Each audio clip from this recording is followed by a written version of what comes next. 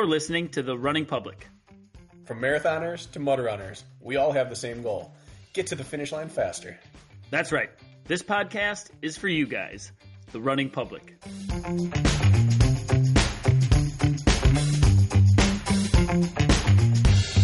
This is The Running Public's Training Tuesday. Training Tuesday is where we talk about training only. One topic, we dive deep, we explore it completely. It's training, it's Tuesday. Training Tuesday. Tuesday. Oh, Brakken. I can't tell you how nice it is to see you sitting across from me here.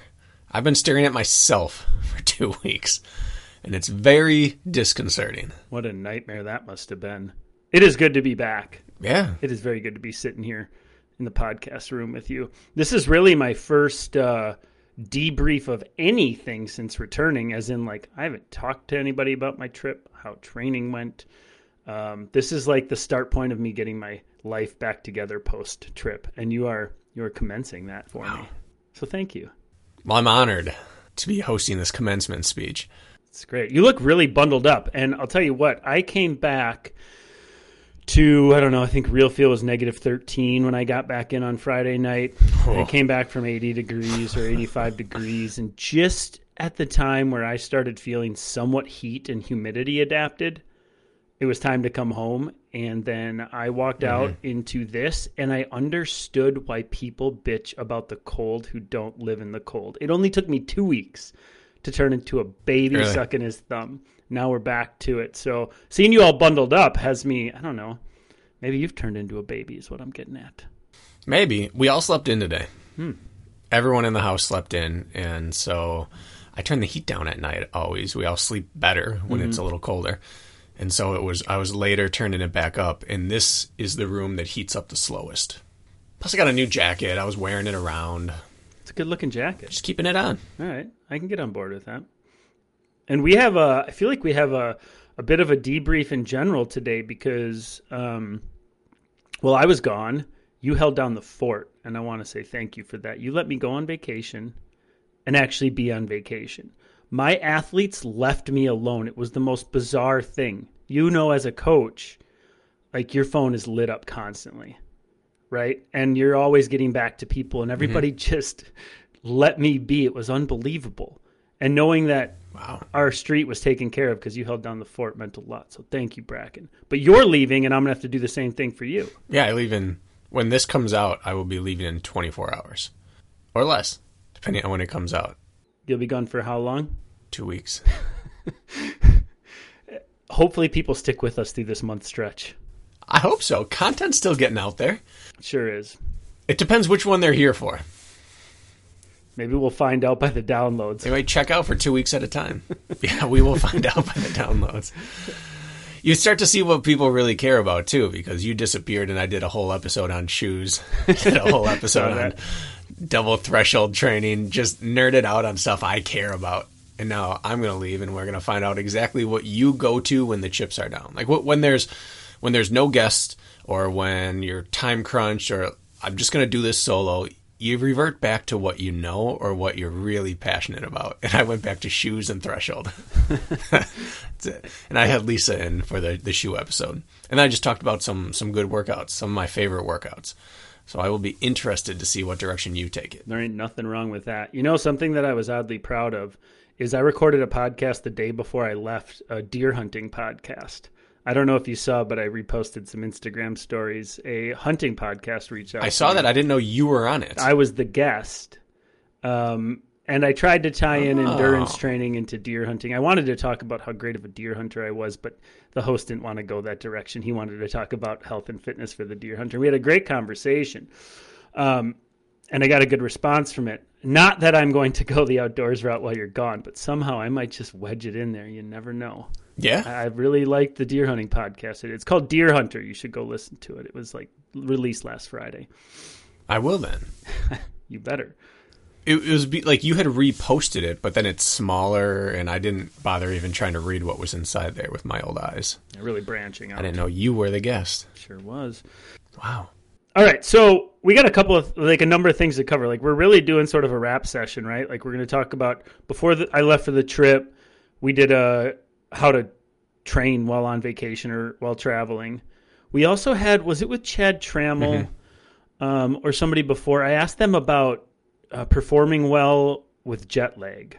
Or no, it was the Race Brain podcast when Rich and Jack were gone. We talked to David and Meg about, anyways, well, I experienced that full throttle, the jet lag situation, going to and coming back. So I figured we could chat about all that. Then, I don't know, I kind of wanted to talk about our racing plans for the year, because I've made my mind up concretely, and I know you're sort of circling the waters of making a decision, right? Yeah, I thought I was totally concrete, and now I'm waffling a little bit. In terms of short-term, long-term vision, I've got nailed down, but short-term vision is what I'm unclear about. Well, what's the long-term vision for you then? I guess just as a starting point, I don't know if I even know that. Well, my overriding goal is to get to December in the best shape I've ever been in December. What kind of shape? That sounds like a weird goal.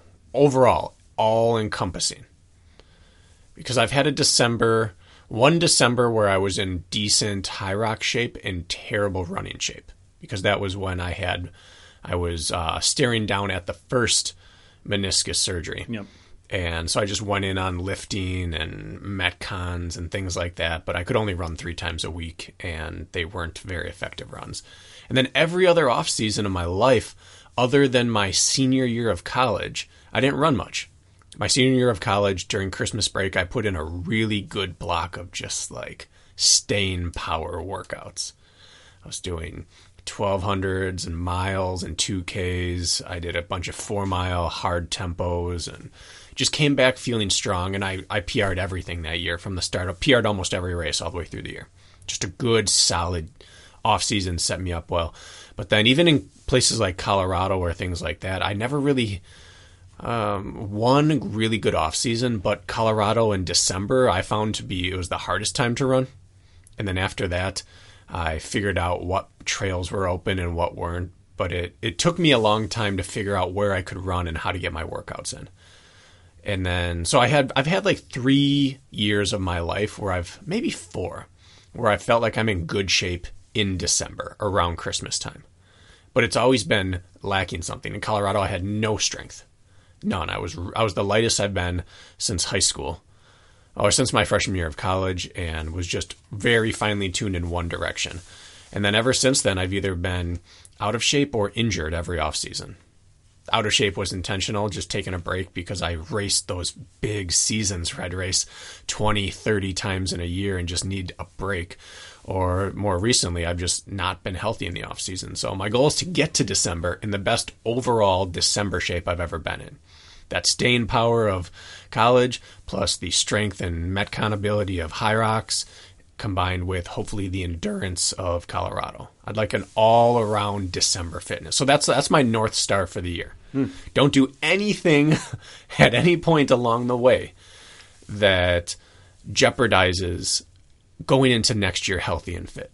So every decision revolves around making it to the end of the year, not only in one piece, but strong, fit, and I guess no compromise will be made to long-term progression this year.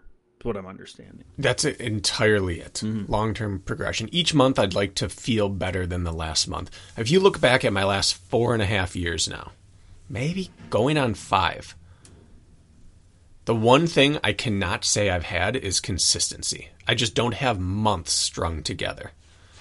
I get 3 months max, and then there's been a setback. So I need to see 6, 8, 10 months basically uninterrupted to know that this thing still can be my thing. This thing being running and fitness and training for it. It can be my thing forever. Like, I can keep stringing it along. I'm not in bad shape off of disjointed training, but it's not training towards competition. It's been surviving and exercising. I can exercise my whole life off whatever injury I want. That's fine. But this is kind of like my prove it year. Am I a one non-stop train wreck that just needs to exercise, or can I go back to being a competitive athlete? And you know what? You don't need to do anything in particularly special between now and December to achieve that. You need to stay on the right side of the ground, above water, and being able to lace your shoes with regularity. And no matter what path you choose, as long as you're able to do those simple things, you're going to be light years ahead of where you've ever been in the last, 3 years probably. The same goes for me. I got lucky. I came back from a 5-month foot injury. I didn't run for 5 months. Knock on wood, I've been able to string training together ever since, and I was blessed with COVID in the sense that I wasn't rushed. I didn't have to make any decisions ahead of schedule. I just got to allow fitness to be fitness. And I didn't do anything special. I really didn't do anything special. I just was able to develop consistency, which was the first time in years I was able to do that. And I'm telling you right now, I didn't do anything special. And so it's kind of like, I think that should be a really nice soft pillow to sleep on, to know that consistency is going to spawn results, even if it's not flashy. I really believe that because I experienced it. Yeah, I do too. And I'll turn 36 in May.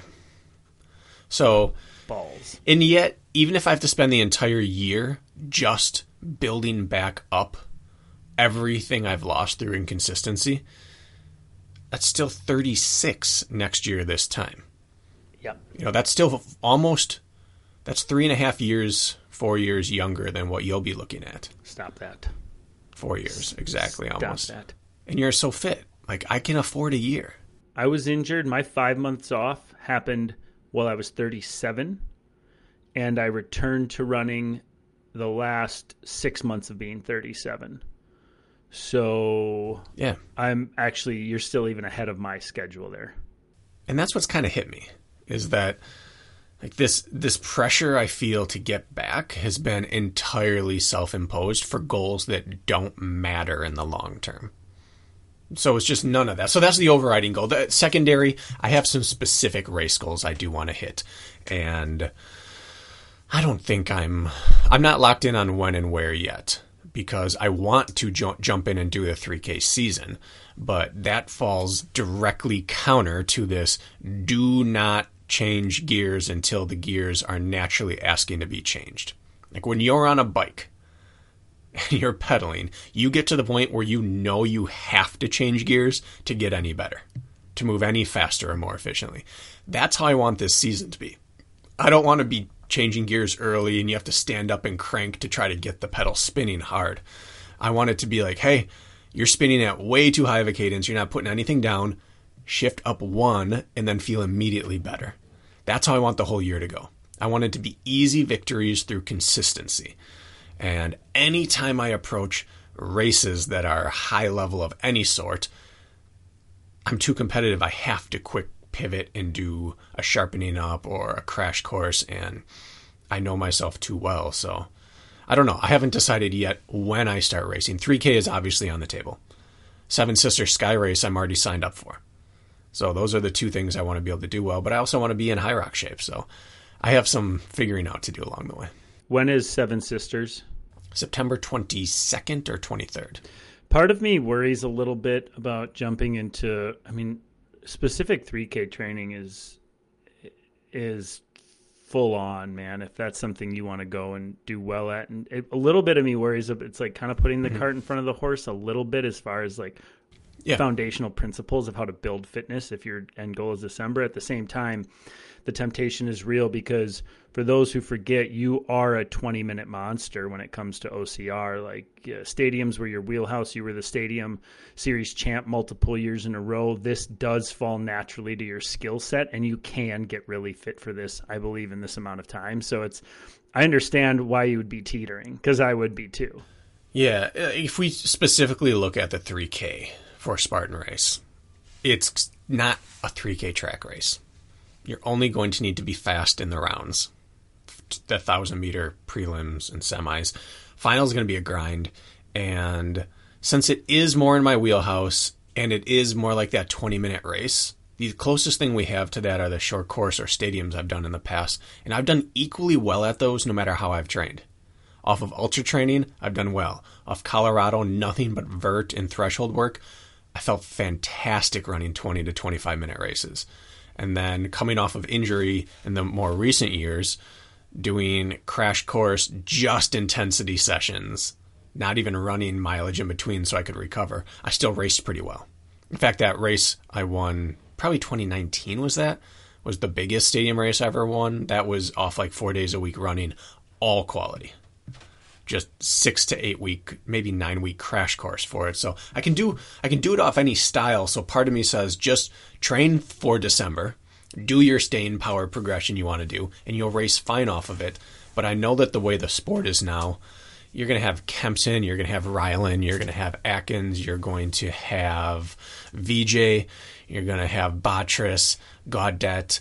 I mean, that's a murderer's row of this sport. Don't plan on making money back in the beginning. No. And it can't be a monetary pursuit for me, but I will get my butt whooped early and often until my fitness catches up along the way. And I'm not that type of athlete. I'm not a race my way into shape, take my lumps athlete. I'll show up when I'm ready to compete. Otherwise, like I can't maintain momentum, but when I'm getting beat down backwards. Sure. I need to disappear after a loss and come back when I'm ready.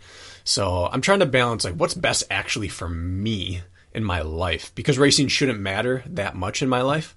And so what keeps me happy? That's ultimately how you should make your decisions, which is what I based my decisions off of this year as well. And I want to get to you, but I want to wrap up by saying I've almost never in my life chosen what I'm going to do with competition about what makes me happy. It's always been about what excites me and what is a huge challenge, but it's the risk reward's always big with me. Like if I do well, it's fantastic. If I don't do well, I'm not the type of person who's happy at the venue after a loss. I have to fake it, and then I'm miserable the whole flight home. Like it sucks. I'm not that person. So I've never tried making a race plan about what's going to make me happiest even if I don't do well. That's a weird place for me. Yeah. I don't know if anybody truly can be, truly feel happy after a poor performance, but there's a little extra pressure, you know? I'm truly bitter. Yeah. I didn't see you, after you rolled your ankle in Jacksonville, you seemed at terms with that performance because of an injury. But other than that. Yeah. Nonsense I can handle. Right. It's hard not to feel a little pressure being in our position, which is silly. As a host, as of a support crew of listeners, you kind of feel like you want to do good by the people, right? And I know it's the only pressure is self-imposed. The only stress is self-imposed. Mm-hmm. Nobody cares at the end of the day or will be disappointed if you go out there and don't perform. But because we feel so supported on this podcast, which we're very lucky to, there is an added weight to go out there and prove that you're not just talk. And whether you like it or not, we've created that for ourselves. Do you feel any of that? Because I do from time to time. No, I almost feel the opposite. Huh. I think it's because I've talked for so long about all these injuries and just about the theoretical side. Uh-huh. I have, maybe it's just in my own mind, but become coach first, athlete second. And so when I go to these places, it's almost like, hey, look at how much of a bonus nugget we have right here. Sure. We just get to race, and it doesn't matter, and no one expects anything because they know you're injured and slow. And then if I do anything, everyone's just super happy for me that I'm even out there. That seems to be the general sentiment at races, like, oh, it's so good to see you try it. That's not what people think, by anymore. The way, and that's not true. But that's what I hear. I understand what you're saying. And it feels that way to me, too. Like, good for you just doing it. You're a great trier. So, no, I don't feel pressure to perform externally. Mm-hmm. But I don't know any other way to approach it internally. I can get on board with that making sense. But I want to hear about you. Mm-hmm. You have concrete feelings now, and you kind of did the leap year thing. Like you got out of college and you disappeared to Asia to go find yourself. Asia you came back with clarity. Asia is not what Vietnam did not help me find myself in that regard. But I had, and I had a lot of messages. People are like, "Can you do a whole podcast on talking about your trip? I can't wait to hear about it." I don't think so. Maybe I'll touch on it a little bit today. It was fantastic, by the way. But I told myself that I was going to go on the trip. not worry about race specificity until I get back, and then dive full into, if I'm going to chase the 3K series, I'm going to dive full into specific training for either 3K series or hybrid racing, and really pick an avenue and hit it. So it was like a ceremonious start point when I returned. And I really enjoyed just putting on my shoes and going out and running in Vietnam. Although the running was terrifying at points, which we can get into with how chaotic some of the cities are. It was I've never seen people in that density in my life. But nonetheless, as I was coming back, I started feeling this like impending doom a little bit. And it wasn't because I have to come back to work. It wasn't because I have to come back and record podcasts with you. It wasn't because schedule. In fact, I craved coming back and being back on a schedule and a routine. I thrive off that. I was ready to come back. It was that I'm trying to put a square peg in a round hole. I'm trying to force a style of training on me that I feel people believe I will be good at, to go run hybrid or go race a 3K format because that's what the people want to see. It couldn't be further from what I want. Couldn't be further from what I want. Is to go race a dumb 3K for who knows what and change my training style completely. That sounds horrible. I hate what Spartan's done on the elite level of the sport. Hate it. I'm happy to say that. I love Spartan. I love their traditional races, and I may still show up to some of the age group series races to go race the traditional race, and then maybe support my athletes at a venue that excites me. But the 3K could not be further from my heart's desires. Hate it. Not afraid to say it. It's stupid compared to what I fell in love with Spartan. What I enjoy about the sport is not what I believe this is going to be. So I'm out. I'm officially out. I have no interest. I have dread in training for it. Now, hybrid still interests me because I like being strong and I like being functionally fit and I like the extension. I like the chance to go out there for 60 minutes and display stay power. That potentially still excites me. But the 3K format is so far off my radar, don't even try because I won't enjoy the training. And then second, I was coming back and it was Jess's birthday. She turned 31 on our last travel day home. And then it started getting me thinking like, okay, I'm going to be 40. I've talked about this in the podcast, but I'm going to be 40 in less than 2 months. And more than anything, chasing some of these masters. I'm lucky to have a pretty good trail racing scene here in the Twin Cities. Some races that mean something, have good competition. And there are these masters records that are stout in some of these trail races that excite the heck out of me. I would rather go race a race 2 hours away. That excites me more than travel, a whole day's travel and back to go race something that doesn't. And so I'm kind of waiting for the calendar page to turn. And I want to go chase some masters records and some times. And that may include, I couldn't figure out why I was holding off on the marathon, to be honest with you. And I think I figured it out because I'm waiting to be 40. I want to do something as a 40-year-old that holds a different class than being 30. I couldn't figure out what was like, what the kick in the pants was that I was waiting for. And now I think I figured it out. And so I'm going to embrace being an old man, so to speak, and whooping the shit out of anybody who's younger, while also aiming for 40 for masters records. And so that may mean I don't do another OCR the rest of the year.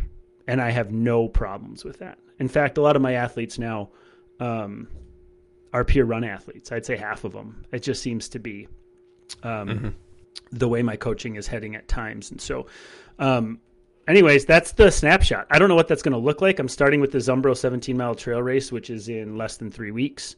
I wish I was a Masters for that one because that record I really want to chase, but I'll have to wait another year because it's before my birthday. But I'm going to start with that. I'm going to reset. I may even potentially jump into Grandma's marathon in June if I can still get in as a sort of feeler, not as a full lead-in, and then maybe aim for like a fall one to really swing. Other than that, I don't know, but I want to chase things that matter to 40-year-old pluses. So I went on a rant there, but that's where I'm at, and I'm totally cool with it. What do you think about all that? I like that. Do you really, though? I do. I don't see this big difference between running, track, or trails, or road, or mountain, or ultra, or OCR. To me, running is running. It's just how you dress it up. Mm-hmm. And so if you're not feeling like dressing up a certain way anymore, it doesn't change the fact that your love's running.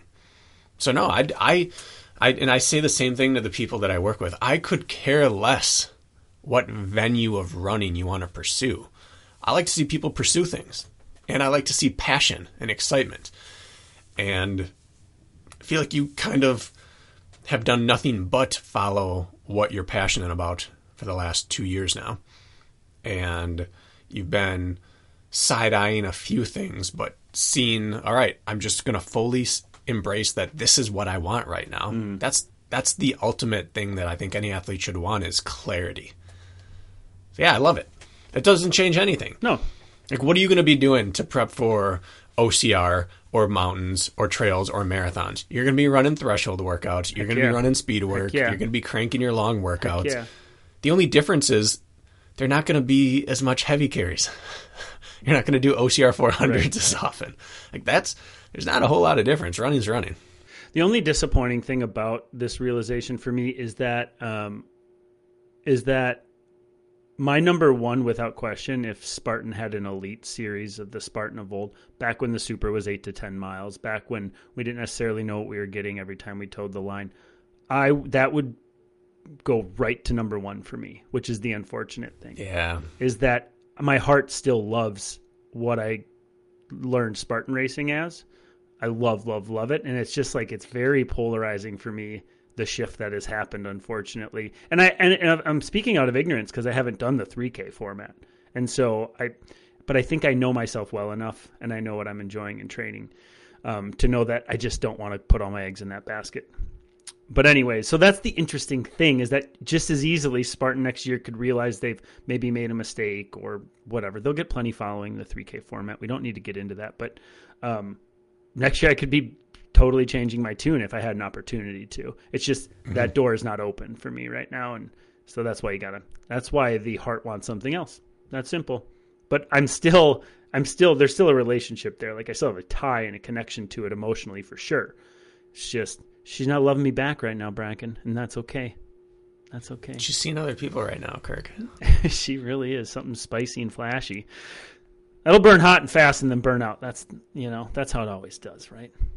Having done enough of these shorter races, this is how it goes. Everyone complains about it beforehand or gets excited. It's one of the other. Mm-hmm. And then everyone who does it leaves saying, I had a blast. It was awesome. Yep. But most people leave thinking, I don't want to dedicate my whole season to this. Like, while you're there, they're fantastic. And then you leave and you're ready for something else. So I support what you're doing. I do. Sweet. Well, I'll be very curious to see what you end up deciding here, because you have I believe the first 3K of the year is Palm Beaches, which is in roughly, a month? 5 weeks from. And you'd be coming off of a 2-week vacation in prep as well, which means your training would have to start being pretty specific. So I'll be curious, when you come back from vacation, if you have a similar...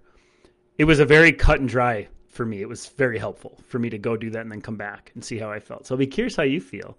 Well, I've been trying to force some feelings out of myself. Mm-hmm. Kind of, I gave myself a homework assignment. I like to do this with athletes of mine from time to time. Okay. Go find 10 races that excite you for the year. Or go come up with 3 FKTs in your area that excite you, and one that you'd have to travel for. Just to kind of get a pulse on deep down, what do you actually crave? It would be like going on Tinder and swiping. Like, after the 10th swipe, you start to realize what you're actually looking for. Mm-hmm. And I think the same thing about races. This is coming from someone who never had to use a dating app because I was married before dating apps came out. But that's how I met Jess, dating app. Yeah, I have nothing against it. I think it's great. It was just before I would have had any use for it. But I think it clarifies what you're looking for. And so I did that. I started going through Strava, going through local FKTs, looking for races. And do you know what I kept settling on? I kept getting excited about runs that were getting outside into nature and running. Mm-hmm. I can relate. That sounds basic, but none of the FKTs, none of the Strava segments were on pavement. So clearly pavement's not a draw to me. And we have some, like there's a gravel, it's like an old rail trail. As I think there's a 37-mile version and a 20-mile version. There's plenty of long routes here that you can go after for FKTs in Wisconsin. None of those really called to me. But there's one called Porcupine Mountain, I believe. Tim Lambiris went after it. It looks awesome. It's technical for 26 miles. Technical, muddy running. I almost jumped in the car to go scout it out this weekend. Those kind of things, the things that I keep coming back to, are the things that are a little grittier and a little bit less clean, and they're out in the woods somewhere. That seems to be what's pulling my heart right now. And I also know that I have a big goal for OCR still that I will not leave on. But it's such a specific type of fitness needed for that for me, I know it must be stacked upon pre-existing great fitness. Like, to go do well at the 3K right now would be to qualify into finals. That doesn't move the needle for me. But I know that 5 months from now or 3 months from now, if I have this level of fitness built up, that's when I start jumping into things, because I already know that I'm fit. Now it's about just sharpen over with some skill work. So then I looked back over my Strava and over my training logs, and I realized that I've had 3 good levels of fitness in the past 4 years. And they've all coincided with training for a 3+ hour race. One was training for Tahoe, one was training for one was training for Tahoe Ultra, and one was training for the Tennessee Mile. Whenever I train for something big and long, my fitness pops everywhere under that.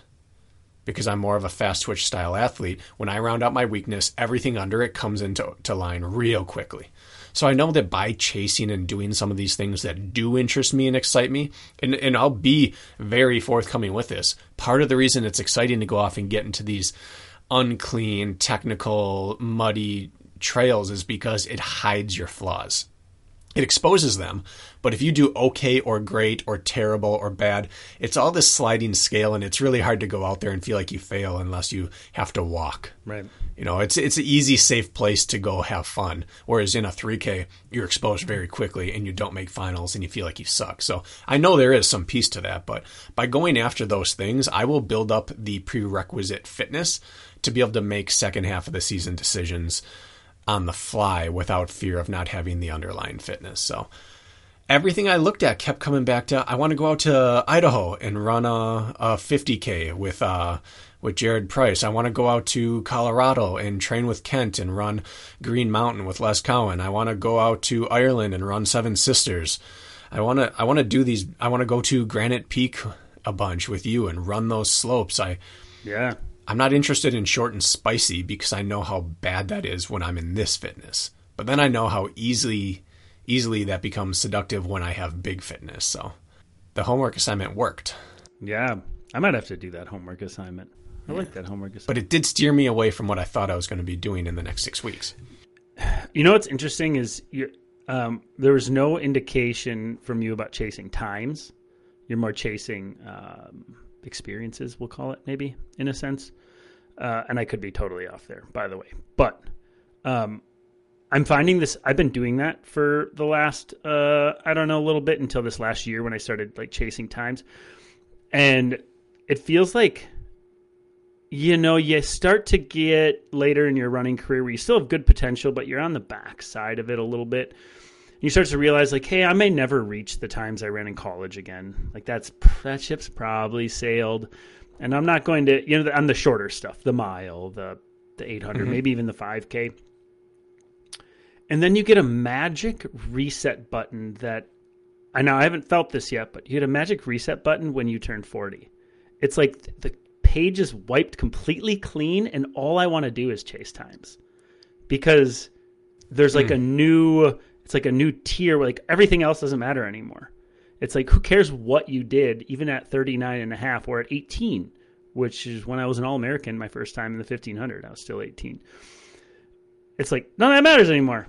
You're 40. It's a new categorical phase. And so at 40, what did you do? And so suddenly for the first time, like in years, I'm like, I want to go chase times. I might want to try to run a fast mile because I'm 40 now and I have a clean slate. Is that bizarre? But I've been my mind's gone that direction. Could you see that happening? It almost feels like a rebirthing, which I haven't hit yet, so I don't know, but I anticipate that happening. Weird thing. Well, there's nothing more satisfying or relieving than a clean slate in any walk of life. And so to have that with running I've not thought about that, but that'd be pretty cool. But you're dead on. Right now, experiences and unique runs and fun nature-filled runs excite me. Mm-hmm. And I know that the way my process and fitness works is that if I chase experiences, I'm going to build big fitness. Yep. And if I build big fitness, I'm going to start craving times and races. And when I crave times and races, I start getting very interested in running sharpening workouts and race-specific workouts. And then the whole gamut is open to me. But I've tried it many ways. The only other way for me to go about getting to that point is to get obsessive and go all in and script out, those 16, 20-week blocks and go obsessive. And I can't. I've said that kind of a lot recently. I can't allow myself to go obsessive because I have 3 kids. I have a wife. I have a job that depends only on my oversight. Yep. If you or I don't hold each other accountable and mostly ourselves accountable, we just stop making money. Yeah. It's not like an office job. Not that people have it easy in an office job, but you can go to an office job and then check out and get obsessive in the morning and the evening, and maybe even during the day if it's a mindless job. If I get obsessive, I just stop doing work because there's no one to be accountable to. So I cannot be obsessive about this, and so I can't build it from the ground up on obsession. I have to go chase experiences, which you can do on whatever time you want per week, and then when the fitness arrives, obsess for 6 weeks or 3 weeks or 4 weeks, and then back off again before it gets dangerous. I like where your head's at there a lot. I almost think just hearing you talk, we had no idea what direction we were going with today's episode. So we're just kind of grabbing onto this conversation a little bit. Is the intuitive training approach. I know that's never how you've worked, but sort of just feeling out what maybe sounds exciting for you that next day or two. For me, it's worked tremendously. Because whatever excites you or you feel right, you'll also hit with vigor, and that seems to be important. I know you haven't worked that way in the past, and we're same but different. But man, has it worked for me? Why are you smirking? See this little smirk on my face, Kirk? It's not a little smirk; it's a giant ass shit-eating smirk. I went and deleted my training plan this week. You did. Weekend. I'm so proud of you. Yeah, I moved all the races from on the calendar to one row to the right. So they're not on there, but I can see where they would be. And I deleted all the scripted training. And instead, I made a list of threshold workouts and long workouts. And then the double threshold finisher style with machines and stuff. And instead, just decided whichever day I feel like, on that day where I wake up feeling ready to run hard, I'm going to choose a workout from here. And all the workouts that I put together were workouts that are not necessarily progressive in nature, but all work on the same general goal. So some of them are uphill, some of them are technical terrain, some of them are flat. But so when on Tuesday I wake up and decide I want to run the trails today, and I think I want to run hard, I just click over to the trail hard tab and I choose a workout to do on there. And if I don't want one of those, then I'm just going to go out, and as soon as I start feeling like it on the trail, run hard for a while. And I'm just going to do the intuitive training for basically until I'm ready for scripted workouts. Because I do crave that authority in my training after a while, and it always aligns with having some fitness. So I had my whole vacation scripted, and I got rid of it because it was leading me too sharply down towards Palm Beach for that 3K opener. This isn't writing off Palm Beach, but I'm going to run hard on the days I want to run hard and run easy on the days that my body needs to run easy. And what hard looks like will be dependent on what terrain is sitting in front of me. Because you can do 3-minute intervals anywhere on this earth. Uphill, downhill, sideways, it doesn't matter. And when I start to feel fit, I will start to want a progression, and I will put that in. So I actually got to the same point you got to. It took me a couple weeks of thinking about it, and it took you 10 minutes of listening to me. Well, yeah, it's way easier to look from the outside in and not, sort through your own feelings. But I'm proud of you, which is rare because I think most people should be on very scripted. That's why we have jobs. We script out purposeful training for athletes, which I firmly believe is the correct thing for 95% of people. But in this instance, I like it a lot. A lot. Here's what I've been running into. I script it. I have a plan I want to do. I have a hard workout Wednesday and then another one Sunday. And on that in-between on Friday, I'm supposed to do something indoor on the treadmill. And I just want to run on the trails. It's like, well, what do I do then? I'm supposed to have this specific medium-long workout on the treadmill and the rower, but I just want to get out and run the trail. So you get out and run the trail, and then I find myself shuffling everything back a day in the schedule. And I'm sick of doing that. Because it feels like you're losing each time then. Like it's a negative reinforcement rather than a positive reinforcement. And it's a self-created system. If it's not working for me, I don't have to use it. That makes sense. I don't know. I like it. I like it a lot. A little bit of an unboxing of where your head's at. And mine too, which I didn't realize I would get because I wasn't looking for it while I was like on vacation and then coming back. But it's funny how those things work. So let's talk about what I actually learned a little bit on vacation too, because we before I left, we did a training while on vacation or traveling episode, and then I went and did that. I want to hear about this. Well, yeah, and then you have this coming up, which I'd be even more confused if I were you than me because of the potential of a 3K in April. That throws a twist in things. But know what I found I relied on more than anything while gone? First of all, 12 to 13, we had a 13-hour time difference, and then daylight savings happened here, so we had a 12-hour time difference. I didn't know which way was up or down for the first 3 days. Just like right now, I don't know which way is up or down again coming back. It's absolutely, jet lag is for real. But anyways, what I found is you almost... Can I guess what you relied on more than anything? Sure. Pound caffeine and go. Yeah, which led to one of the worst bathroom runs of my life, by the way, the first morning there. I had like an out-of-body experience there to the point where like I was almost hallucinating due to, I think, over-caffeination the second day, trying to... Combined with sleep fatigue. Deprivation. I can't even describe it. I got up and ran around a lake in the middle of Hanoi, which is the capital of Vietnam. And about 6 miles around this 10-mile lake, I was like, it's going to commit me to running 10 miles. It was in the heat. I was so tired. I pounded a bunch of caffeine and went. And it was like, I think I stopped to go to the bathroom like 4 times. But there's like no real public bathrooms there. There's a million people everywhere. The public bathroom I did find was this abomination of, I can't even describe to you what it was. But anyways, we get back and we're like, let's push through. I get the run done. I basically have to run walk the last 3 miles because otherwise I'm going to be in trouble. You know, one of those deals. But I'm like, let's push through. Let's get on the new schedule. And so we went out, and there's something called egg coffee in Vietnam, which is made with egg yolks and this whole thing. And I don't know about you, but I've never had Vietnamese coffee before, which is like 4 shots of espresso packed into this. It's the most strong coffee I've ever had. And I brew strong coffee here at home, so I thought it was not a problem. So I have a bunch of coffee, go for this run, dehydrate myself, go out into bustling downtown Hanoi, and get an egg coffee and a regular Vietnamese coffee. I was like, I need 2. Like, I for sure need 2. Without question, I need 2.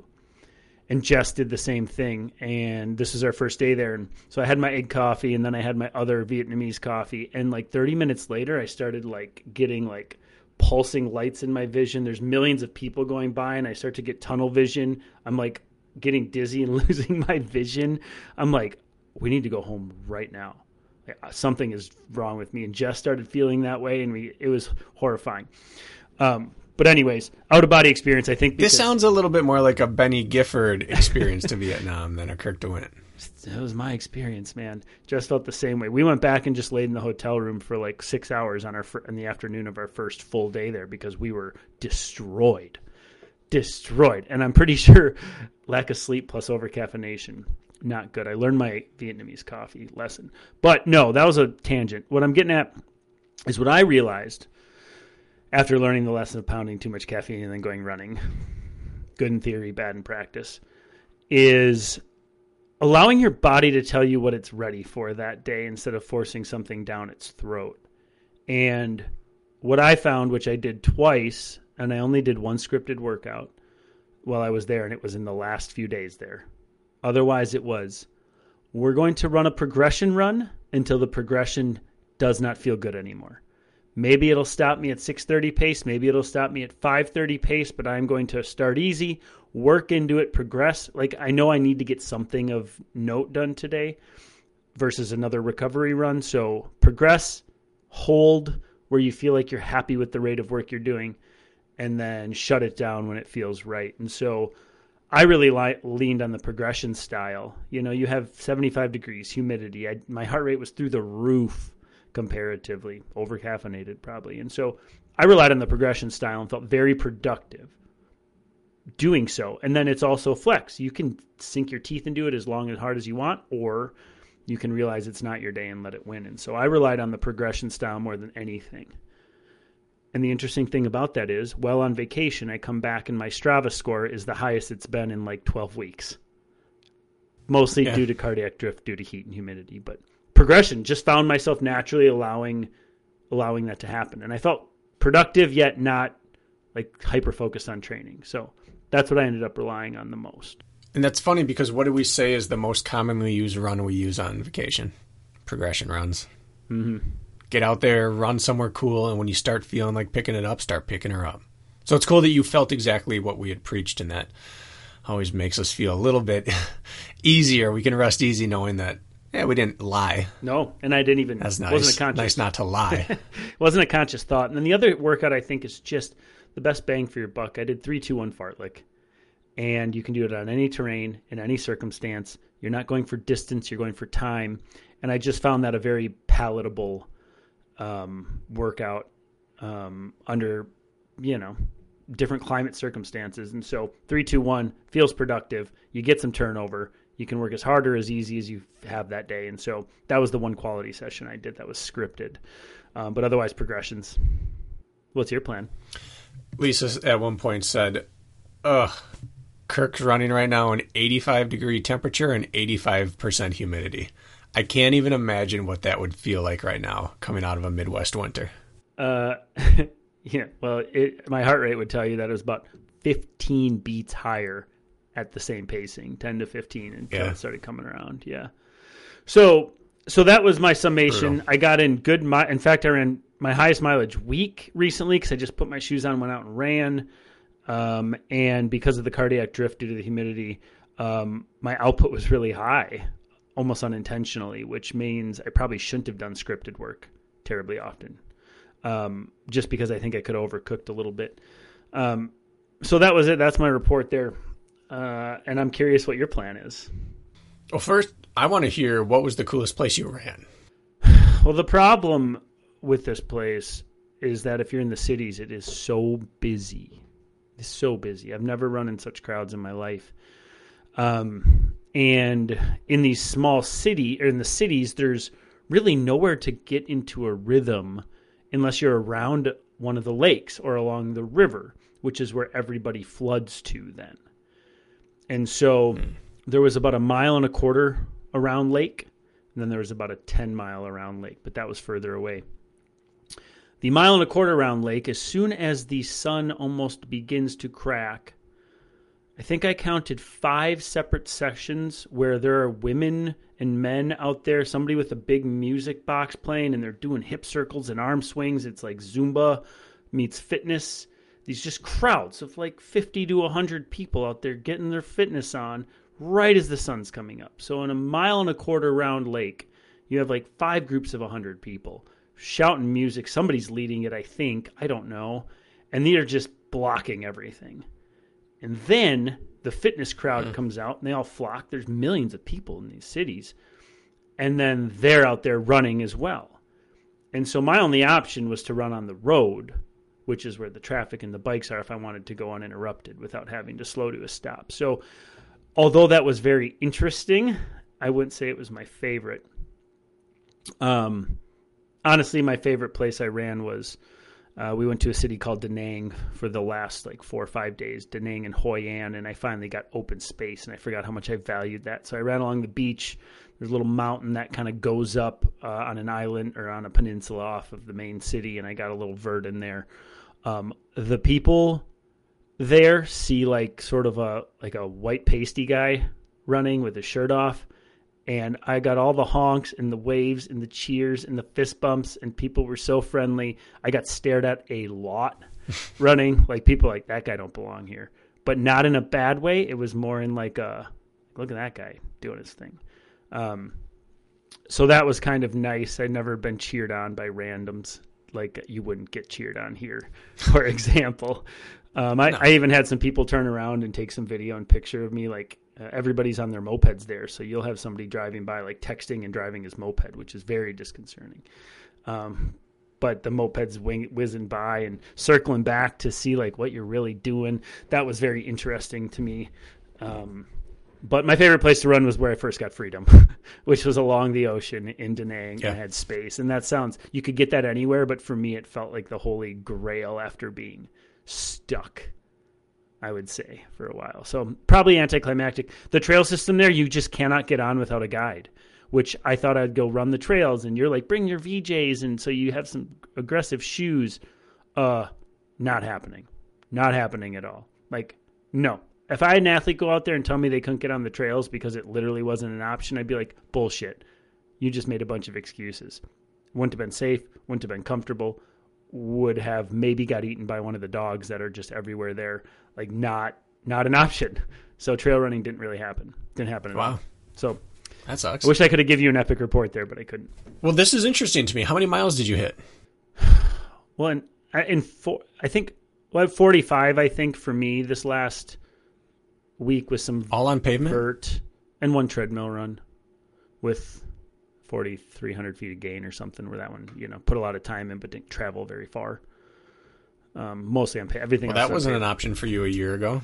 No, all of my speed goat 5s, and that actually worked out perfectly. But man, I'll tell you what, that culture there in Vietnam is infused in everything from the time you wake up to the time you go to bed. You are not anywhere near something that you're familiar with.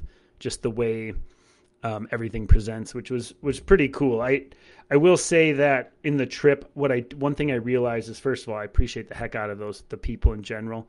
There is a general friendliness to them that you would not find in other places. The willingness to try to understand you and guide you. I mean, the beggars and the sellers are everywhere, so you constantly have to fend people off because they're trying to sell you something. You stand out like a sore thumb as a tourist there, and so a lot of that, which I wasn't a big fan of towards the end. But I think if I had to go back and do it differently, I love the culture shock. I love the experience. I could talk for hours about the trip. But I think I still crave outdoors, and I wish I would have implemented a way to find a way to get back in nature more than I did. I learned about culture, got in busy. I wouldn't go to New York and hang out in a busy city. Why would I go to Vietnam and do that? Right. That's not my thing. So I got over places quickly in a day or two because I was like, yep, I get it. Now let's go get some fresh air. And then I was able to do that the last 5 days of the trip, which was our plan. So it worked out perfectly. I just wish I could have got back into the jungle more, which would have been super cool. I was out running and a monkey ran across the road in front of me. And I was like, I want to go where that monkey's going, but I can't. I can't do that. I can't go into that woods where that monkey just went. Weird things like that. I don't know a way around that, but other than that, it was a pretty cool trip, man. Well, that's awesome. Yeah. We're going to have a very different trip, you and I. Uh-huh. Going to a small town in northern Sweden. What's your plan for training? I'm just going to feel it out. I'm going to go in with no expectations. I'm going to run with Lisa whenever possible. So their roads there, they don't plow or anything. They just kind of pack it down. It's just hard-packed snow on their roads. So it's snow everywhere.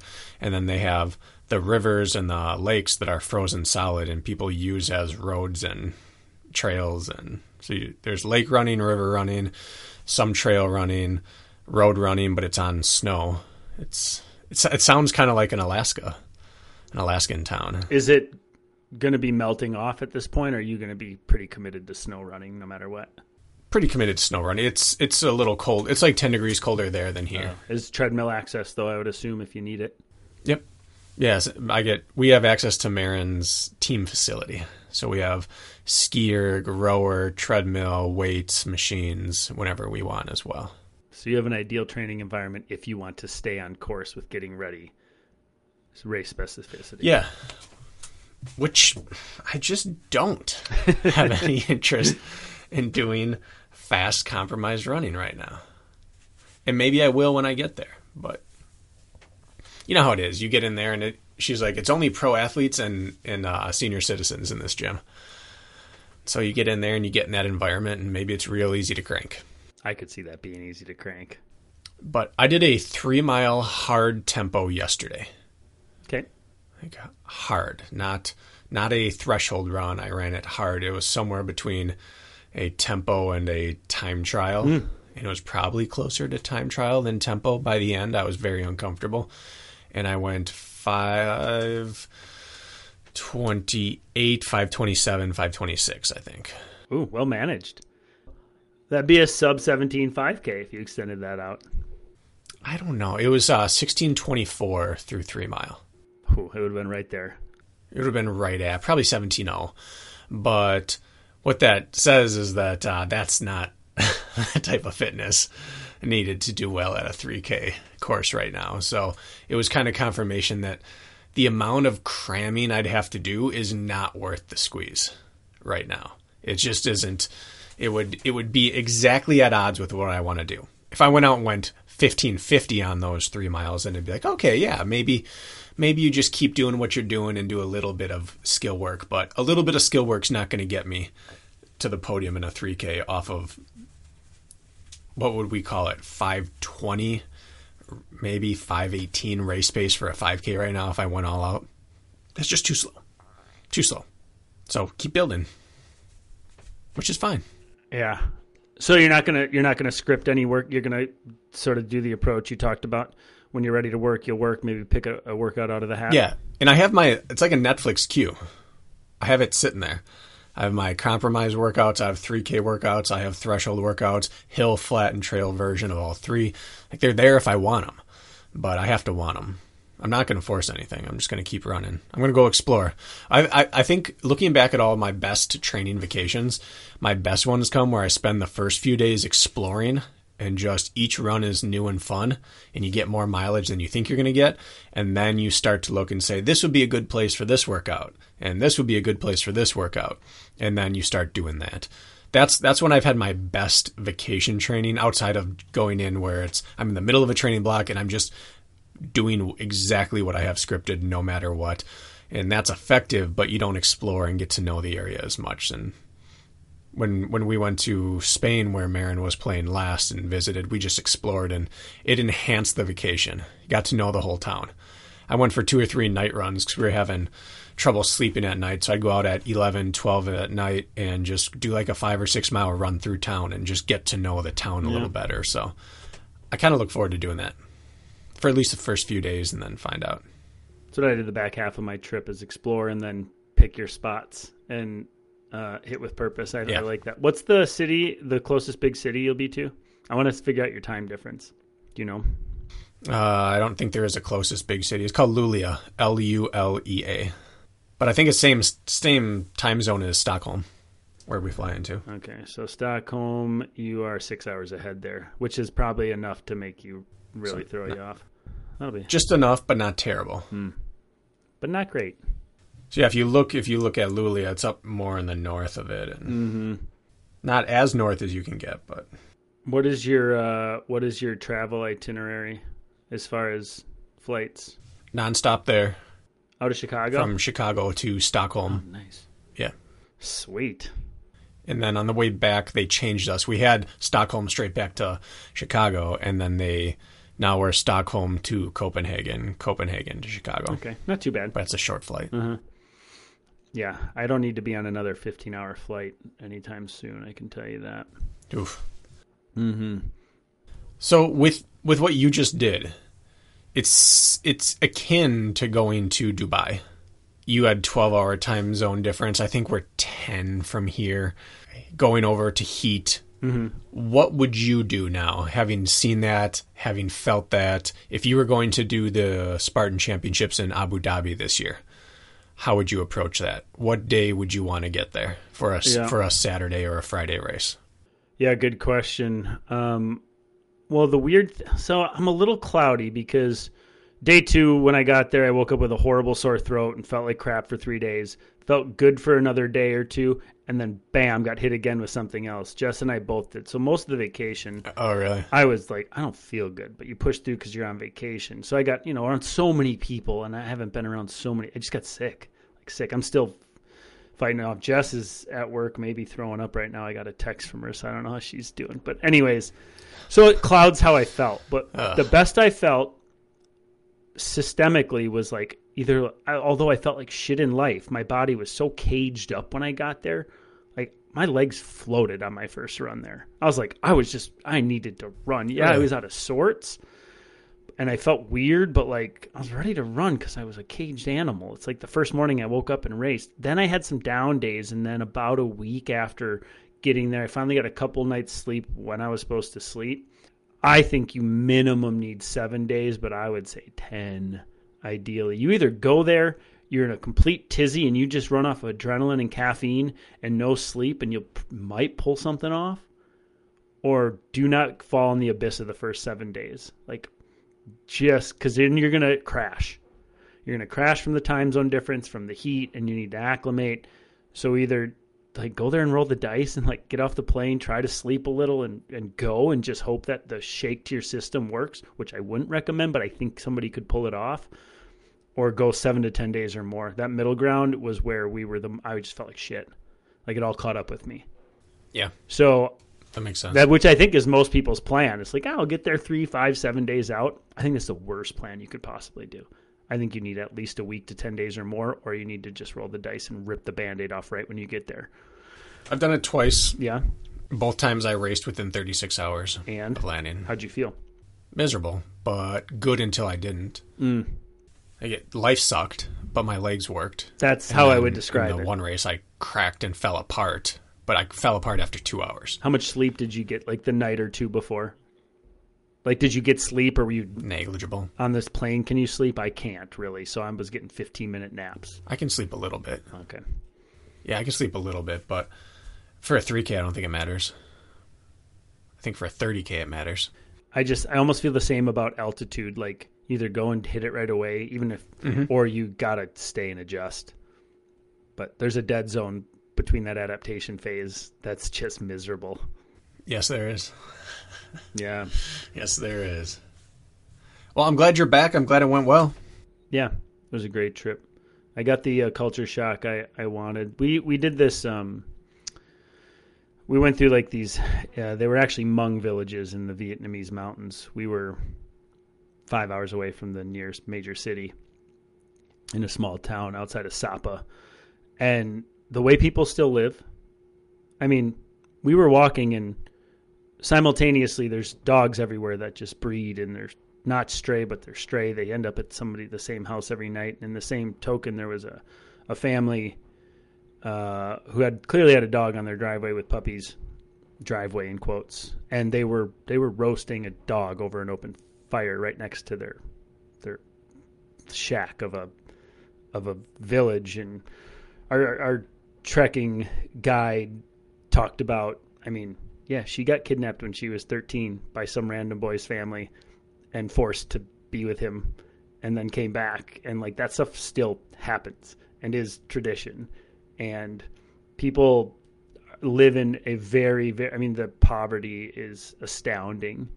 She has a good job as a trekker, this woman, and she said she makes $250 to $350 a month, which is a good living. She's doing well. Most people are living, hand to mouth, and just the way the goats and the cattle and the junk. People don't think about, these people were never taught to put trash in a garbage can. So you go to a small village and all it is junk. There's junk everywhere. People are living in their own filth because our guide told us they were never taught differently. Like, no, you get done with your food and you just throw the wrapper. Like, you go and you think, there might be some purity there, and there is that in aspects, but in others, it's, the standard of living is wild. And so, really eye opening. Like, you come back to this like house on the lake, and my food in the, the pantry, and it's like really eye opening. It's like you come back with an appreciation, and then there's a big discrepancy there. Like, we stayed in really nice places and we got pampered, and that's the 0.5% right there that live that way. And the discrepancy in wealth is astronomical when most people live in poverty. It's wild, man. Very eye opening. I don't think you'll get that in Stockholm. I could be wrong. I'll be the trash. You'll be the trash. Yeah. Well, you live in West Dallas. Yep. Sweden has a very high average income and a high quality of life, and many people have multiple homes, and they all dress very well. I'm going to come in West Dallas sweats. Cut off hooded sweatshirt. Cut off. Yep. I think you'll do all right. What is the mission of your, I know we need to wrap up here because I believe you have something going on, but what's the main objective? Is to go watch your sister play and just get some family time in? Yeah, she played in Sweden 2 years ago. She was in Spain for 3 years, and then she was signed with a Swedish team, and we really wanted to go over there because we'd never done any of the Scandinavian countries, and we ended up not going. I don't remember if it was COVID or what, but we just didn't go. It had to have been COVID. And then she went to Australia for the summer to play, and we didn't go down there because travel was astronomical at the time, COVID plus Australia. And then she signed in Germany this year. And so we're like, well, we missed Sweden. That kind of sucks. And then halfway through, her basketball club over there started going bankrupt and having all these weird political things happening. And so she told her agent, she's like, get me out of my contract. I'll play somewhere. Just get me out. And they found a team back in Sweden. So she's played the second half of the season now in Sweden, and the playoffs just started. And we don't know what's going to happen next year because it was a half-year contract. So we're like, this is maybe we get a second chance here to get over there. So we're just going over. And it just happens to coincide with the playoff run. That's awesome. So we land, and then the next day is playoff game, and then they play every other day until the playoffs are done. Dude, that's going to be a great trip. Is she... Yeah. You have a very athletic family. Is she the most athletically talented human in your family, or who would you say is? No. Marin, if you're listening to me, I'm sorry in advance for this.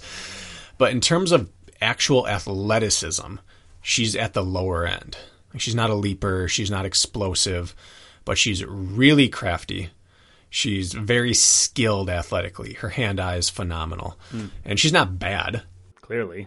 She jumps well, but she's not a leap. Like, she doesn't jump off the charts when she tests out physically.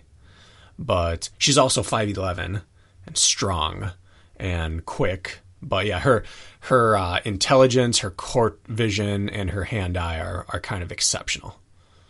So she plays like a point forward. Okay. Who's the most athletically talented person in your family then? I don't know. I don't know who that would be. I think we're all probably pretty equal. Like, my mom, if you put people against their peers, my mom has the best speed and leaping ability. She was I think she high jumped over her own head in high school and was an all-state sprinter and all-state volleyball and probably gymnastics. She was exceptional. Mom, did not know that. I don't know. We're all kind of jack of all trades, master of none, except him. He had his right arm was his master of one. Yet one of your siblings is making their living as a professional athlete, which is ironic saying that. Yeah, and the other one was on Team USA for rhythmic gymnastics. That's wild. So Macaulay and I have done the least. You could argue otherwise. You've turned it into a profession in its own way. So that's right. I can't agree with you there. I think we're going to find out, Brakken, if distance makes the heart grow fonder, because we're not getting a lot of each other coming up here. So hopefully that sentiment is true. No, we're not. It's going to be sad. No, we're not. It's going to get real long here. The second 2 weeks. Yep. You're going to get a lot of me. I might come home early. Oh, you could record from there, but you don't do that. We're checking out. I'm not even going to bring my mic. Don't bring it. We're not doing it. A little plug for those of you who want something else to listen to. I mentioned I did a podcast. It's called Deer Hunter. The podcast is called Deer Hunter, which I know wouldn't be up your alley, but what I do on this episode is really dumb everything down to like a very elementary level and try to walk the host through like the important pieces of fitness. And I realized that often we get lost in the weeds on this podcast, and dumbing it down in quotes was actually really helpful for some people. And I got some pretty good feedback from like the hunting community on it, like how it was helpful. And maybe if you get lost in the weeds in this podcast sometimes, maybe go listen to the episode I did on a deer hunting podcast called Deer Hunter. It might refresh a few things for you, like not overcomplicate things. And so if you need more to listen to, that's what it's called, Deer Hunter with Kevin Vistison. And I go back to basics. For better or worse, that's what we end up talking about for an hour and a half. And so if you're looking for more content, you can go do that, which I imagine most of you would never imagine listening to a podcast called Deer Hunter, but you might get something out of it. So I'm going to make a I'm going to check it out. Yeah. Anything else you want to leave on before you jet set? I don't think so. You going to start uploading your stuff to Strava so I can start paying attention to what you're doing? Yeah, I can do that. I'd like to see it. I can do that. I do want to just reassure the crowd, because there's a few individuals, got about a dozen or 24 individuals, that whenever I have an injury thing or I feel like it sounds like I'm waffling in what I want to do, they reach out and say the same kind of reaffirming, uplifting comments every time, worried about me. And I just want to reassure everyone that when I talk about, I'm not sure what I'm going to do, I'm not sure about this, I still have this one very specific goal for the year that I'm not announcing on here, that Kirk and I have talked about. And that goal is not changing. Mm-hmm. And that goal demands that I race in order to accomplish it. So I'm not aimless. It is the overall vision for the year is not changing. It's just at what point of the year do I get specific towards it. So don't worry. I'm all right. I'm more than all right. It's just making sure that I can get there. You're in the best place, I think, in your relationship with running, training, and all that you've been in a while, considering you've been healthy. So I'm glad you said that, because we know you got big plans. I have big plans, and this track record of recent years is now long enough for me to have to take it seriously. So I am not just paying it lip service, neither to that track record nor to my plans. So I'm trying to respect this process and do it correctly so that it's not another woe is me, hey guys, get what happened kind of thing. Like, that's why I went in for my MRI 2 weeks ago. That's why I had to double check and make sure on things, that I wasn't feeling what I thought I was feeling. I'm doing things very, very cautiously yet purposefully. So I'm not compromising that by jetting off in different directions. So everyone just pump their brakes. Everything's fine over here. Good. I'm glad you gave that PSA. And when can we expect you back then? What week will you be back? So people... We arrive back on April 4th, which I believe is a Tuesday. I think we fly back in time a little bit. So maybe we'll get you for a Friday episode, Friday the 7th of April. Me for the interview. Yeah. Okay. Yeah. All right. Miss you already, Brakken. Good to see you, and now goodbye. Until next time.